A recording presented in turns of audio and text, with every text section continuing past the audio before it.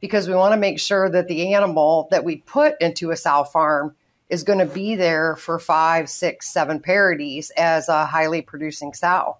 So it's one of the most important things that we do on a daily basis is getting animals into these sow farms that will be productive for the sow farm managers. Swine it. It's time for a new era of communication in the swine industry, one that you can get the latest updates while commuting or driving to farms. Here you will have the brightest minds of the global swine industry in your pocket. We want to thank the innovative companies and products whose support and trust make this podcast possible. AccuFast. The best way to predict the future is to create it. Start creating your future today at AccuFastSwine.com. Eastman works with you to accelerate your nutritional program innovation. FeedFlow. Feed is too expensive to ignore. Take control with FeedFlow. Sunai. We provide value-added biotech solutions. Healthy Farms by BioVerse. Your manure management experts. Well, good morning, everyone, and welcome to another episode of the Swine It podcast. I'm your host, Trey Kellner, and today I'm excited because we're joined by Kerri Hopkins. Good morning, Kerri. How are you? I'm well. How are you today? Hey, I'm great. Thanks for asking.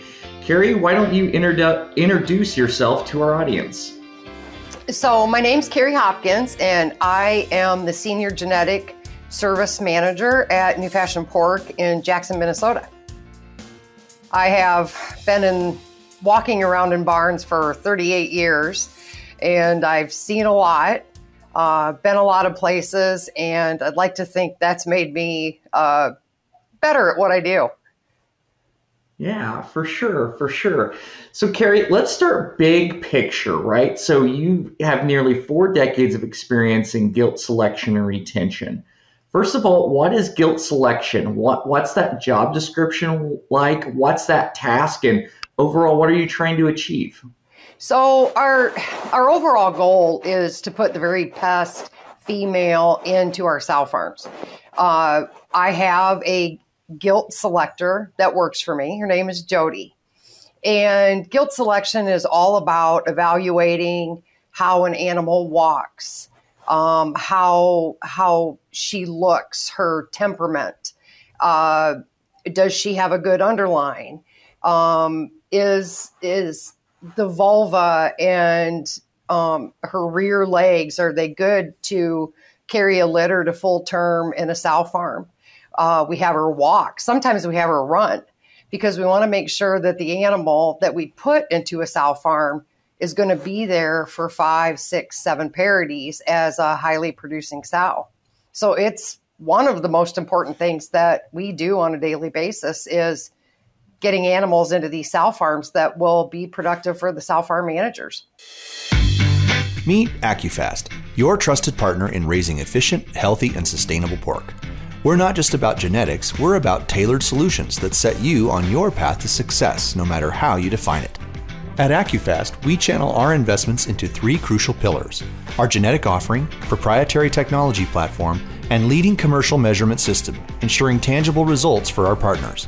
Visit our website at AccuFastSwine.com or reach out to an AccuFast customer success rep to discuss how we can help you create the future you've been working towards. AccuFast. The best way to predict the future is to create it.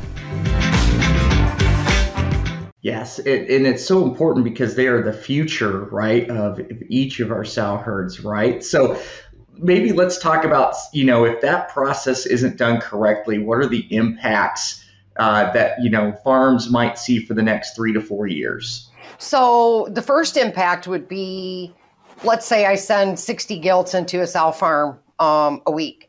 And if we don't do a really good job selecting those gilts, that sow farm may only be able to put 45 of them in because we didn't choose their legs properly, or she happens to become lame and the sow farm doesn't even get to utilize her. Long term, so we've sent the 60 gilts in. We think we've done a pretty good job at selecting them and they go on to breeding, but under the weight that she's carrying when she's carrying a full litter, we may find later on that we actually didn't choose well enough. Her legs weren't good enough, and the sow farm has to remove her from the herd. And so it really affects long-term production in the sow farm if we don't make that selection correctly. Yeah. So, Kerri, over your experience, what scorecards or what key metrics do you use to determine if you and your team were successful or not in doing that process? So in our record keeping system, we're able to run reports that show us what percentage of the gilts that entered the herd make it to the third parity. And we would like that number to be 75% or higher. And that is, that's really our report card when we look at that. And I run that regularly. Sure. Yeah. So, Kerri, one thing with your experience, how has gilt selection changed, if at all, since the 1980s to today, and now it's 2024? Oh, I got to tell you, I can remember so many years ago, it was kind of like, oh, she's got 4 legs. So, yes, we're going to put her in the breeding barn. And I think that as gilts, as we started to have more pigs, we started to realize that maybe we needed just a little bit more from her than just being able to walk on 4 legs. And so then the teat counts started, watching her walk, looking to see how aggressive she was when we selected her in the pen, because you're in a pen with 40 or 50 gilts. And those were some of the biggest changes, was really starting to take a look at how does she act? How does she walk? And putting all those into sort of our equation for what is a successful gilt selection. Yeah. Kerri, then thinking forward, what about the next 4 decades from your experience? Are we going to incorporate technology, or yes, we're going to use, camera algorithms? How do you think that technology is going to be a tool for gilt selection going forward?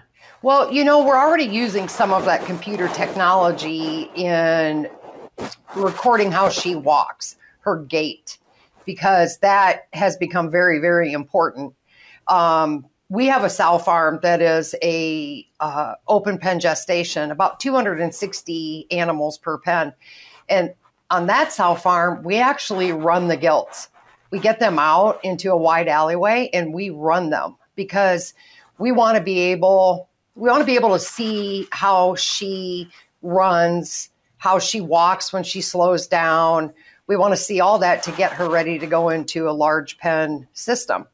And so I think going forward, computer technology may become commonplace even in our system where we internally multiply. Yeah.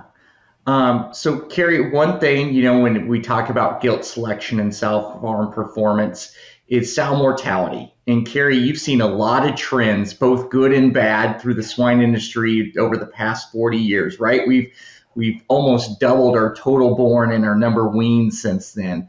But one thing that has increased is sow mortality, right? Probably 7-8 years ago, we were around 11-12%, and now we're knocking on the door of nearly 20%. So from your perspective, and this is a good one, right? Kind of overseeing the future, of the sow farms, where do you think some underlying reasons from your perspective of why we've seen about 1% increase of sow mortality here per year the past decade? So I'm gonna tell you that we're still at that 10% in our company. And okay, so why do you think that is, Kerri? I think it's our gilt selection. Gilt selection, okay. I do. We're probably at about 70% selection rate on our F1s and about 55% on our pure females. Okay. And because we internally multiply, it gives us a little bit more of a choice. Sure. We can be a little bit more stringent in our requirements. Sow mortality, we ask a lot of her. This sow that 30 years ago we were jumping up and down if she gave us 10 pigs is now giving us 20. And so we're asking so much more of her that I think that our selection has to become, it has to be on the same curve that she's on. And the more we're asking of her, the more particular we need to be in choosing her. And I actually think, Trey, that this year we'll touch on a single-digit sow mortality company-wide in our company. Yeah, because it's a very big deal. Impressive. Yeah. So, Kerri, advice to others, right, that are listening, that this may be an area of focus for them.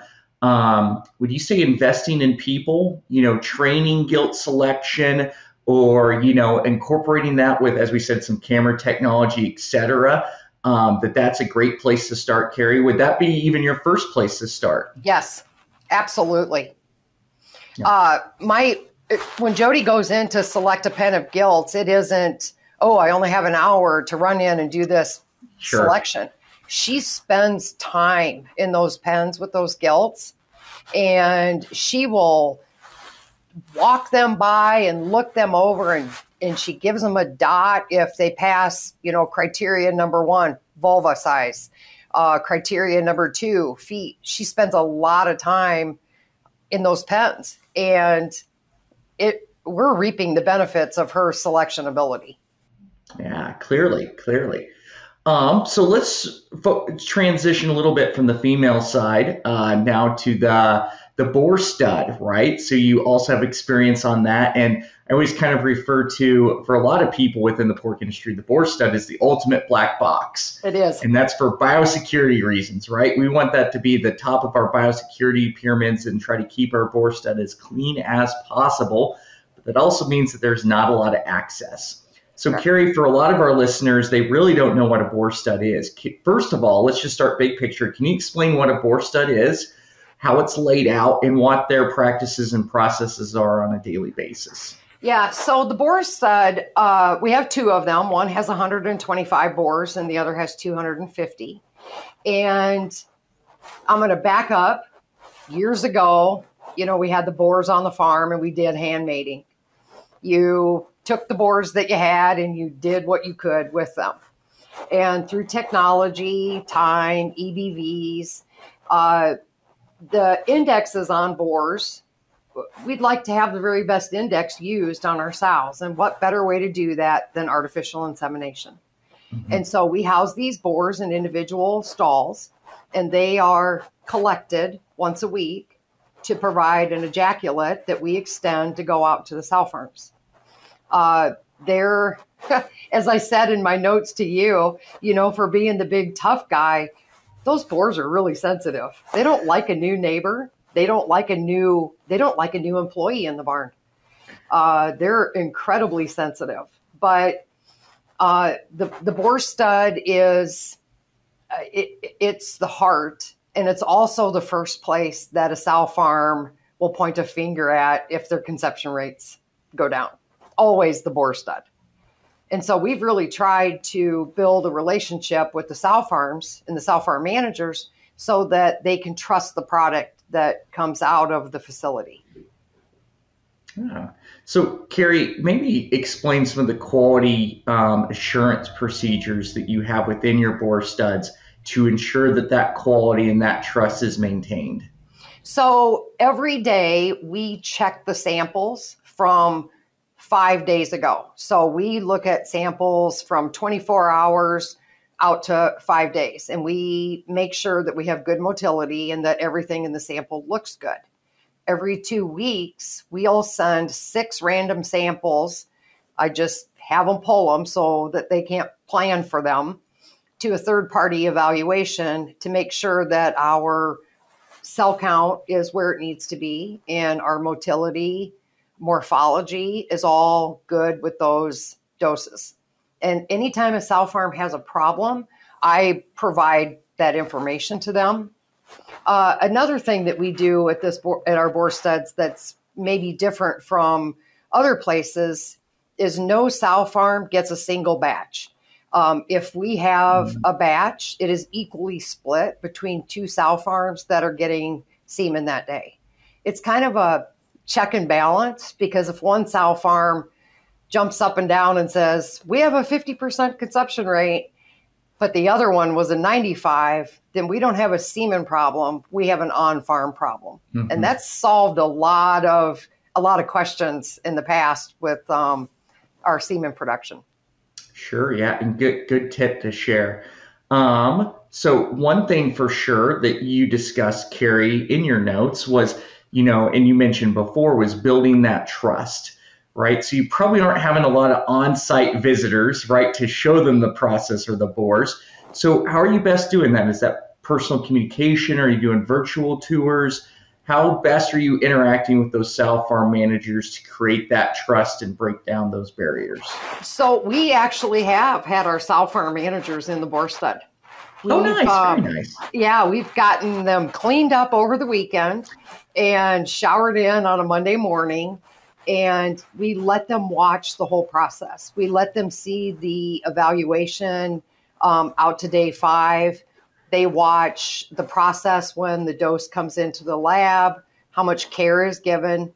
So that, when I first did that, the sow farm managers were amazed at the process. Oh, I bet. Because up to that point, they had no idea. One of them actually said they thought that it just came in and got mixed up and went right out to the sow farm. They had no idea that we have this high power microscope on the counter that we're actually evaluating individual cells. Yes. Yeah. No, as I said, it's the black box. So I've had some people just say, oh, it just magically appears. It just shows up, right? So it does. Clearly not the case at all. So one thing that I wanted to close on this bore stud conversation before we shifted on to our next topic, Kerri, is, we've talked a little bit. I'm a nutritionist, right? One thing that's easy to blame is feed. The next thing that's easy to blame is the bore stud. So as you have clearly shown, breaking down barriers, building trust, for those, that are, in systems and positions like yours, what best piece of advice can you give them, to kind of build that trust and show, hey, we're producing a quality product for you? It's really about being an open book.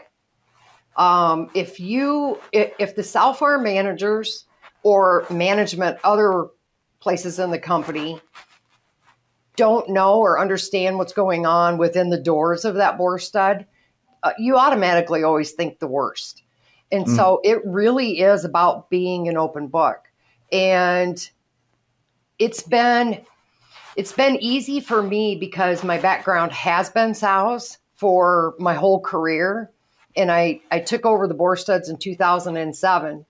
And that's when we really started to work on the trust factor with the sow farm so that they would know that we had a quality product being delivered to the farm. And so for my best advice is be an open book. And like you said about filming, bore studs, commercial bore studs would do the sow farms they provide semen to a great favor if they just filmed the process one morning and let everybody see it. Yes. Yeah. As soon as you have that visual, those barriers just kind of evaporate, right? So they do. Awesome. So Kerri, we spent our first 17 minutes here talking about pigs. The thing that's maybe even more important is the people that we work with every day. So Kerri, you have this experience and you've worked with great individuals and individuals that are coachable and then individuals that probably aren't as coachable. Describe to our listeners how important the people aspect is of getting this right and doing our job as best as we can every day. So I think that human nature is to feel like we contribute. If we don't feel like we're contributing to the end product, then I think we can become disgruntled. And so our goal is to put employees on a track that helps them grow so that every day they feel like they're contributing to what's going on in the farm. And I've always had a motto that was take someone with you. If I'm moving along, I should be taking someone with me. And I think one of the biggest barriers to break down, in fact, I'll tell you about a question I asked one time. I asked a department head in a sow unit why they weren't transferring the knowledge to their employees that we were giving to them. And the sentence was, well, it's job security. And so I had to take a minute with that employee and explain to them that true job security comes when you're a developer and a teacher of people, because you become invaluable to the company that you work for. And so we're trying to build a system where knowledge is transferred easily and readily. Your word, being honest with people, having your word mean something. When you say something, follow through with it. If you can't follow through with it, don't say it. And so that's kind of the way we look at training people in the company. Oh, great words, Kerri. Also just to mention your notes, something that I try to do too, that I just want to highlight for our listeners and showcase on your behalf, if you're okay with it, Kerri, is also just being humble and saying, I'm not sure, or you know what, I got that wrong, but you know what, I want to do better the next time. I think breaking down those barriers in terms of that trust relationship, one-on-one, or one to a team, is super important. I can't tell you the times I've had to say I was wrong, or I'm sorry, or I owe you an apology because I handled something incorrectly. I just had to do that with a crew this week, and I meant every word of it, because it's important for them to know that I have their best interest at heart, and I messed up. And I mess up all the time, Trey. I'm right there with you. I always try to, have the stance of, not trying to make myself look good or make my team look good or whatever. We're trying to make all of us look good. Yes. And that's the intention 100% of the time. Yes. So then stating that, right, and then acting that way can be just as important as providing, a quality service or product every time, right? Correct. So, yeah. It's time for our famous three. We want to thank the innovative companies and products whose support and trust make this podcast possible. DSM Firmenich. You can combat mycotoxins in your feed with Fumezyme from DSM Firmenich.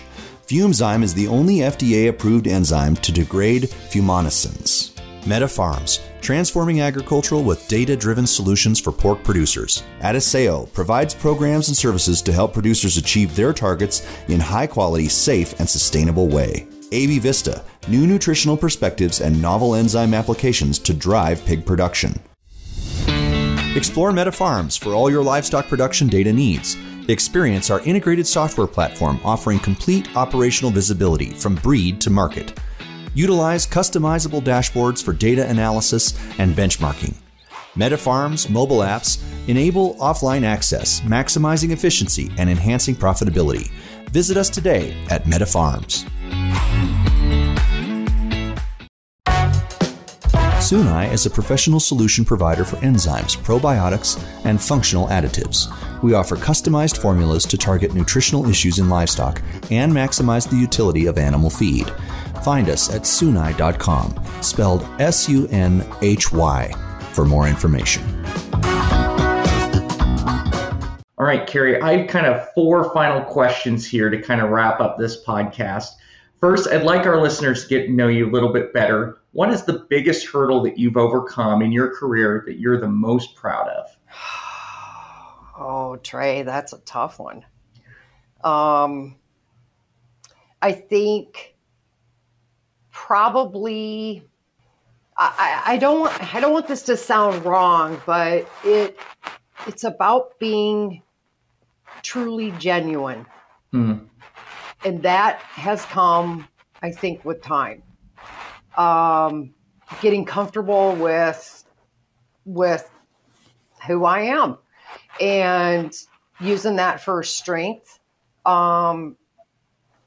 That's probably been just the biggest thing. And that's, like I said, probably just come with maturity.